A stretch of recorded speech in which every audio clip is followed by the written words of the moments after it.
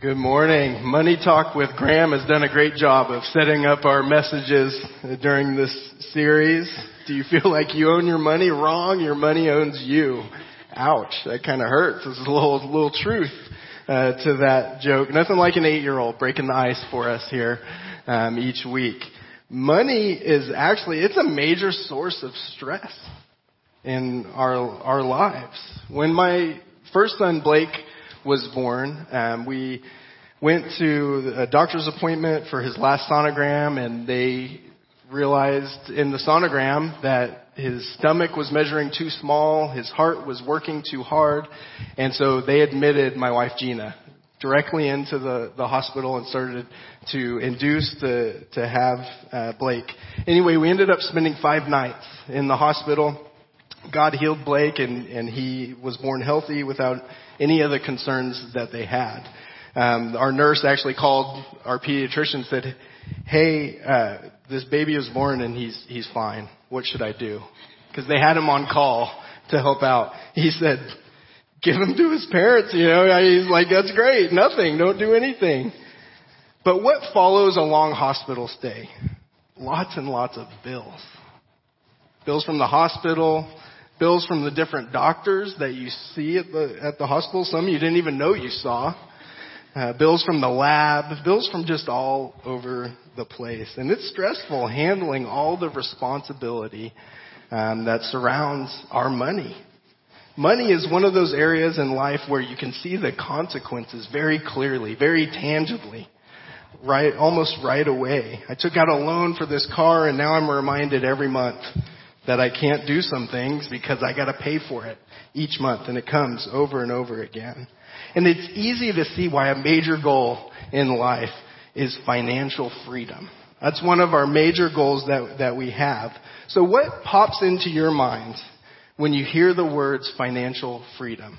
There's a handout in your program you might want to use to follow along with the message. You can write just at the top. What pops into your mind when you hear the words financial freedom? Maybe it's a specific number that comes to mind, that if I can just get that in my bank account, then I'll be set.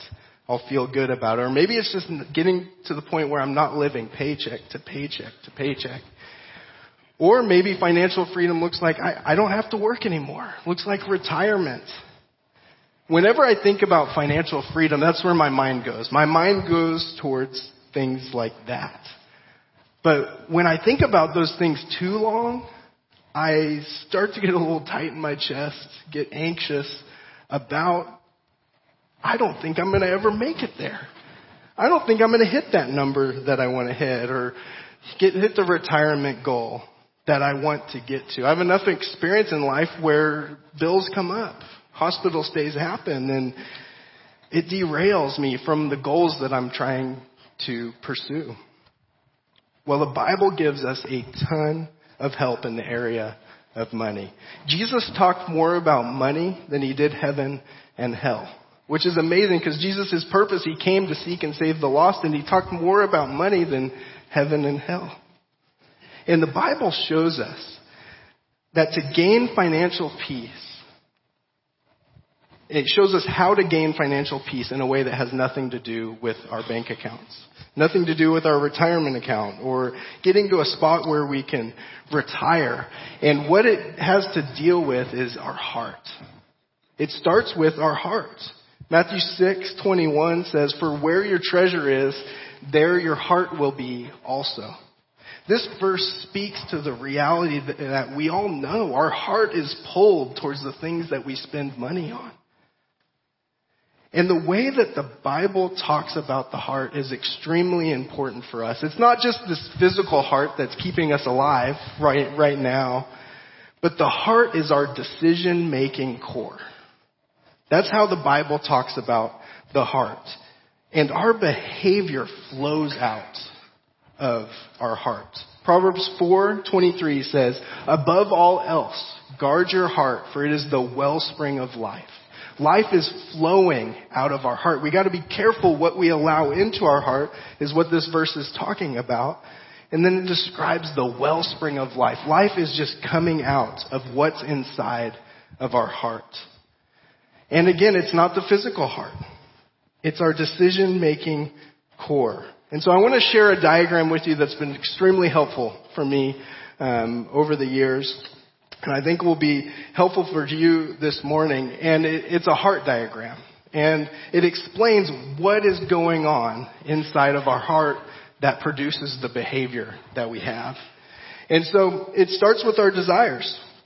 We have both positive and negative desires in our heart. We're a mixed bag of desires, is how the Bible describes us. Sometimes we have good desires, sometimes we have bad desires, not good desires. My family, we moved last week, and in the middle of moving, different family members got sick. It was quite the weekend, and I have just been exhausted this whole week.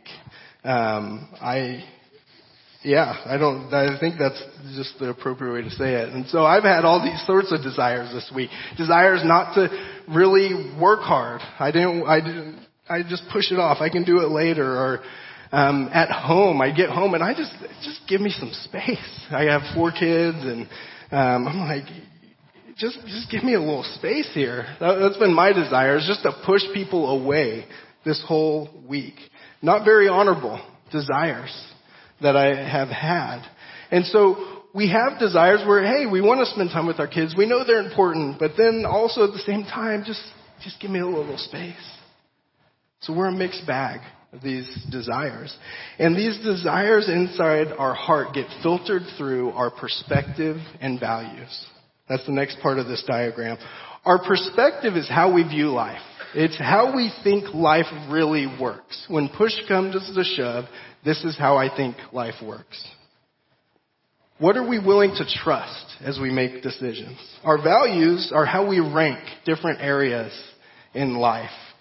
How do we rank our status, what people think about us, or our personal goals versus our family, or our relationship with God or the church, or where do all these things fall in line? As our desires are filtered through how we think life works and our ranking system, out comes our behavior. That's the last part of the diagram there. Everything that we do flows out of the way that we think life works and our values ranking system. Perspective plus values equals behavior. So the financial decisions that we make flow from what we believe to be true. And we need to make sure that what we believe to be true is actually true, is actually right. And so we're going to take a look at the Bible's perspective on money. And we're going to take a look at how we can experience financial freedom today if we truly believe what it says. One of the best perspectives on money and our role and as it relates to possessions is found in 1 Chronicles 29. This picks up at the end of King David's rule over the people of Israel. And God granted David many victories in battle. So throughout David's life, he's winning these battles in life. Don't mind me, I got a little cord problem up here. All right, there we go. So God granted David many victories in battle in his life. And as he's winning these battles, he's amassing this massive fortune. And what we see in 1 Chronicles 29 is that God has told David to build a temple to him. And so King David has been using this massive fortune that he's built up to supply the gold and the silver and the bronze and the iron to make this temple for God. And they're at a point in the project where they don't have enough. They need more. There's not enough to finish it. So King David, here he says to the people of Israel, he says, we need your help. We need you guys to give to finish out this project. And an amazing thing happens as he calls on the people to give. The people gave freely. They're bringing their prized possessions, their gold, their iron, bronze, their silver. They're bringing their prized possessions to finish out this temple for God.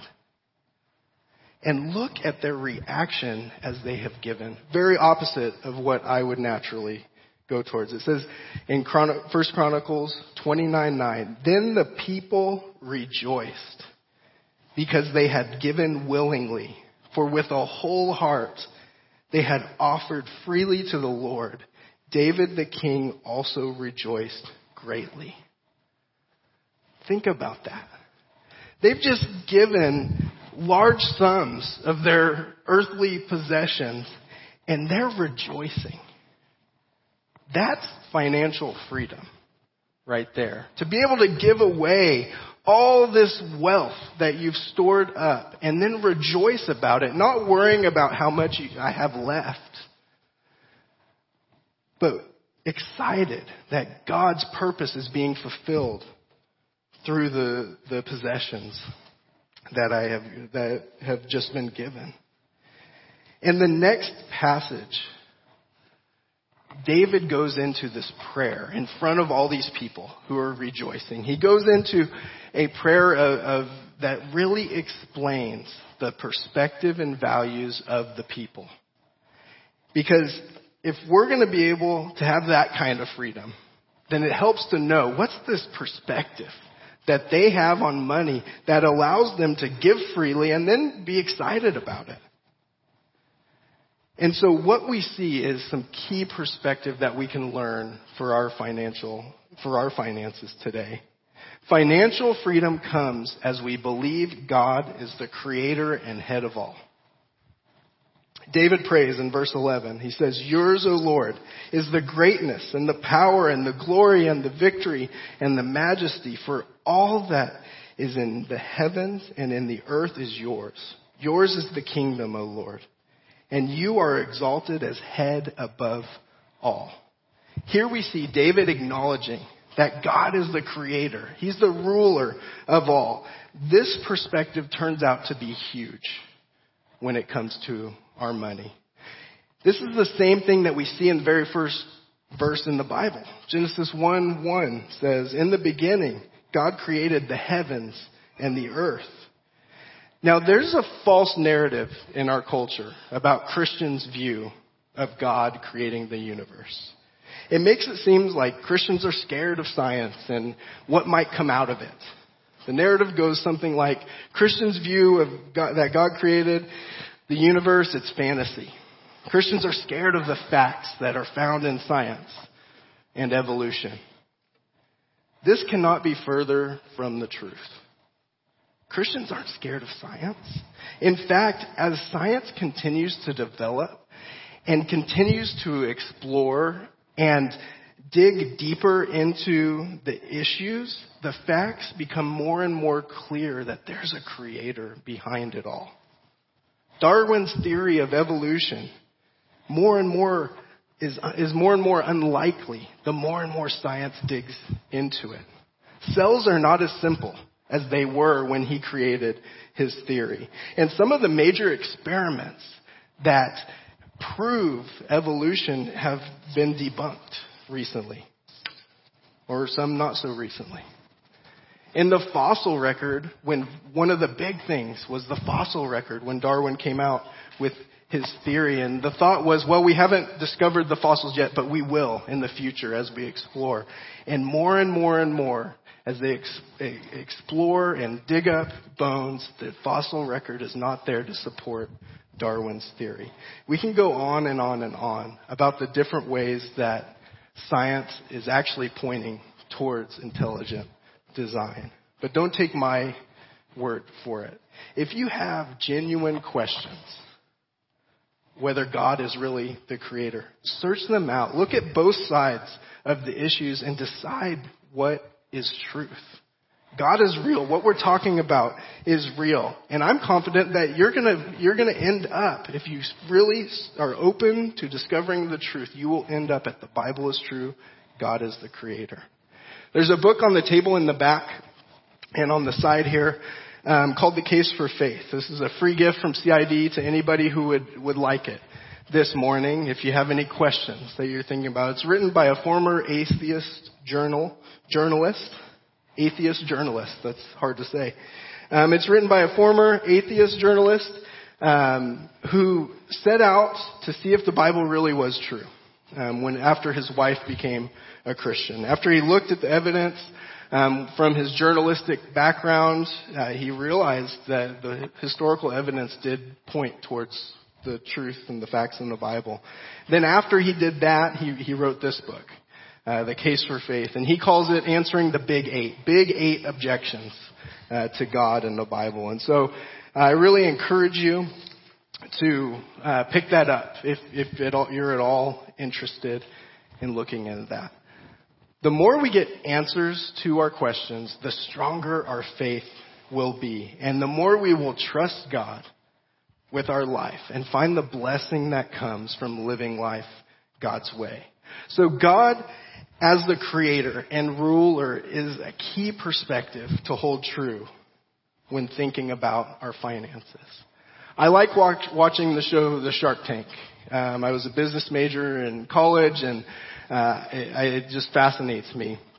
Premises of the show, if you haven't seen it, is there's 4 or 5 investors, and somebody comes in with a business idea or a product idea, and they present it to the investors, why they should give their money to them to help them build this product or this business idea. And one of the questions that always comes up in the show is, do you have a patent for that product or that idea?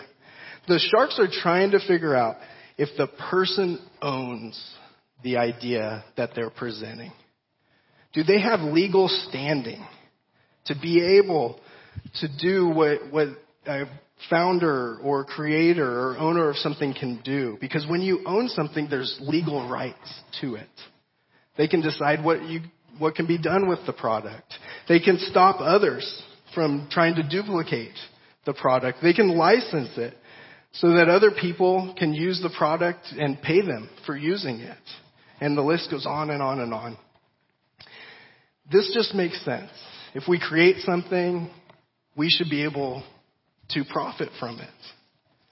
And so the perspective that we gain from the Bible is that God is the creator, and he's the ruler of the heavens and the earth. And so he has the right to everything that's on earth. And look what else we learn from David's prayer about the perspective that those people had.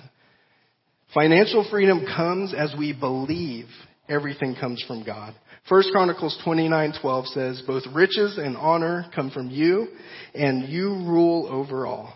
In your hand are power and might, and in your hand it is to make great and to give strength to all. Believing that riches and honor come from God takes a lot of the pressure off of us. He's the one who is deciding how much money we have in our possession. He's the one who decides if we have more or if we have less. And he can be trusted. When we don't believe God, that riches and honor are flowing from God, then it's on us. It's all on us to make it happen. But this gives us the freedom to trust God that he will take care of us in our financial position. Romans 8:28 says, and we know that in all things God works for the good of those who love him, who have been called according to his purpose. That's the mindset that really helps us to gain some financial freedom, that God will take care of us, and regardless of the financial position we find ourselves in. And King David continues on to more clearly spell out the perspective that these people had. And they believe that God owns it all. 1 Chronicles 29:14 says, but who am I, and what is my people, that we should be able thus to offer willingly? For all things come from you, and of your own have we given you. Wow, this statement here. It's an incredible statement of reality and faith, all mixed together. David is praying back to God that, God, how are we to take credit for what we've given to the temple? It was all yours anyway. 100% of what we had was yours from the start, and we're just giving it back to you to accomplish your purposes. And that's where the real financial freedom comes in. When we realize that it's God's money and we are the stewards. Now, steward is a word that we don't use very often, except for maybe if you're on an airplane, but that's not the type of steward we're talking about. Steward is somebody who manages or looks after another's property. God is the owner. We are the stewards. So when the financial pressure hits and we start to become anxious, we need to filter those anxious desires and thoughts through the perspective that we are stewards and we can go to the owner and ask him for help. Because a stewardship mentality leads to a financial freedom reality. Now, we looked at the heart earlier, and knowledge by itself is not the end goal here.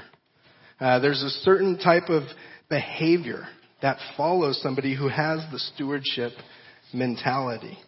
Because we know that just having the knowledge that God is the owner isn't going to change anything unless we actually believe it and start to behave in a way that's in line with the reality that God owns it all. When we just have knowledge and don't put it into action, nothing happens. Nothing changes. Again, we moved last week. And I had to take some beds down at our house and build them. We're living with my parents for a little while we're looking for a house. And I took the boys' beds down. And the boys' beds, they have these loft beds. And they have poles in the middle of the loft. That's what holds the mattress.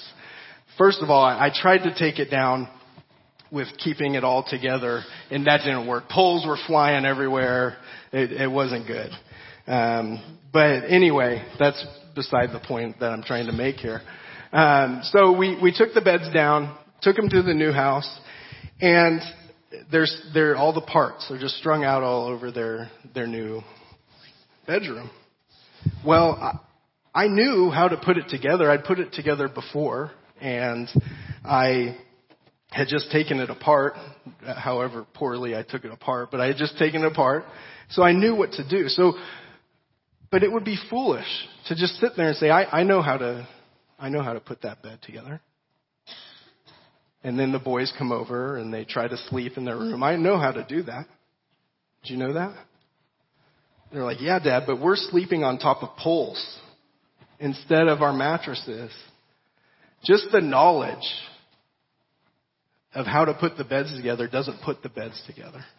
And so as we're looking at our heart, just the knowledge, the perspective that God is owner, we have to filter that down into our actions.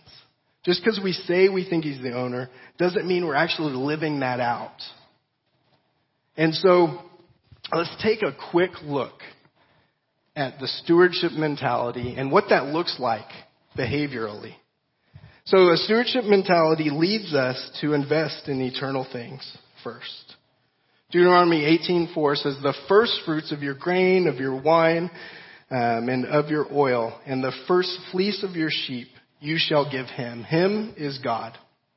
And so what we see here is we're to give the first to God. And then in Leviticus 27:30, it says, every tithe of the land, whether of the seed of the land or of the fruit of the trees, is the Lord's. It is holy to the Lord. Now, tithe there literally means tenth. And so what we're seeing here is that we're to give the first tenth to God, to the church. A steward's mentality takes that seriously. They want to please their master. And so they put that into practice. And then in Matthew 6:19 through 21, we see, do not lay up for yourselves treasures on earth where moth and rust destroy and where thieves break in and steal, but lay up for yourselves treasures in heaven where neither moth nor rust destroys and where thieves do not break in and steal. For where your treasure is, there your heart will be also. So we see beyond just the first 10, God wants us to invest our resources in eternal things. That's the perspective behind our finances, is to not just store up things on earth. Yes, we need to, but to invest in eternal things. And the Bible also tells us that a stewardship mentality leads us to take care of our needs. 1 Timothy 5:8 says, "But if anyone does not provide for his relatives, and especially for members of his household, he has denied the faith and is worse than an unbeliever." Now here, what it's talking about, it's not making Christians better than unbelievers. That's not what's happening here. But what it's talking about is we're seeing the importance of handling our responsibilities well. Worse than an unbeliever, it's just equating that if we're not going to take care of our own family, then we might as well just say we don't believe that Jesus is Lord, that He's in charge of our life. And so we see that the steward's responsibility to take care of the needs for his immediate family is very important. It's very important here. Another part of the stewardship mentality, it leads us to fulfill our commitments. Matthew 5:37 says, "Let what you say be simply yes or no. Anything more than this comes from evil." This means that when we commit to pay something, we pay it. If we said yes, then we do yes. And then a stewardship mentality also leads us to enjoy what God has given us. God is a good God. He wants us to enjoy life. And we see in 1 Timothy 6:17, it says, "As for the rich in this present age, charge them not to be haughty, nor to set their hopes on the uncertainty of riches, but on God, who richly provides us with everything to enjoy." God wants us to enjoy what He's given us. And He's good. He wants to take care of us and to enjoy it. A stewardship mentality leads to a financial freedom reality. It helps us to keep things in the right order. God is the owner. Give to Him first. Then we continue to invest our possessions in eternal things while taking care of the needs of ourselves, our family members, and enjoying what God has provided for us. Now, this mentality, it's a huge shift from our normal mentality. We usually think the question, okay, what should I spend my money on today? That's the question that usually runs through my mind. What should I spend my money on today? Or if I'm going to include God into the discussion, God, what should I spend my money on today? But that's the perspective and values that leads to extreme financial pressure on us. Regardless of what the number is in the bank account, if it's my money, I'm always worried I'm going to lose it. But if my hope is in the fact that God's the owner and He's going to take care of me, regardless of the amount of money I have in my bank account, then I can look to Him and I can ask God the question, Lord, how do you want me to invest your money today? It might seem like just semantics, but it's a key perspective shift in recognizing that God is the owner and we are the stewards. That question is not asked lightly. It takes a lot of faith to ask that question. But when we do, and as we recognize God as the owner, we can invest in eternal things, and we're always going to be taken care of, like God promises to do. I'd like to point out a couple next steps that you might want to take in response to the message today. They're listed on your handout in your program. But here's a couple next steps you might want to take. One is to memorize 1 Chronicles 29:12. Just to help us remember where our possessions came from. Both riches and honor come from you, and you rule over all. In your hand are power and might, and in your hand it is to make great and to give strength to all. Another next step is ask God this week, how do you want me to spend your money today? Ask God what He wants us to invest our money in. This question helps us to remember to check our finances to make sure that we're handling things in the right order. Give to God first. Take care of your responsibilities. Fulfill your commitments that you've made. Enjoy what He has provided for you. Our finances can be unforgiving. And when we get one of these things out of order, it can just wreak havoc on our life. And then the last next step you might want to take in response to the message is sign up for our Get Traction with Your Money workshop. I really hope that everybody can make it to this workshop. These workshops are can be a key part of somebody's spiritual growth. This workshop is going to be extremely practical, filled with lots of ways to put into practice what the Bible says about finances. We want to be able to do what the Bible says so that we can experience the blessing that God wants us to have as we live life His way. It's going to be led by two businessmen that have been a part of Church in the Valley for a while. They don't just know, but they actually practice what the Bible says about money. So there's a flyer in your program. You can write on the back of your connection card and just say Money Workshop if you'd like more information about it. Or you can take out your phone and go to churchinthevalley.com/money and you can sign up for that workshop right now. This workshop will help us to remember the key perspective that a stewardship mentality leads to a financial freedom reality. Would you pray with me as we continue to worship? God, we thank you so much that we can trust that you are owner, that you will take care of us. That's not an easy thing to do, to give up control that way, but if you are really the Lord of our lives, then that means in every area.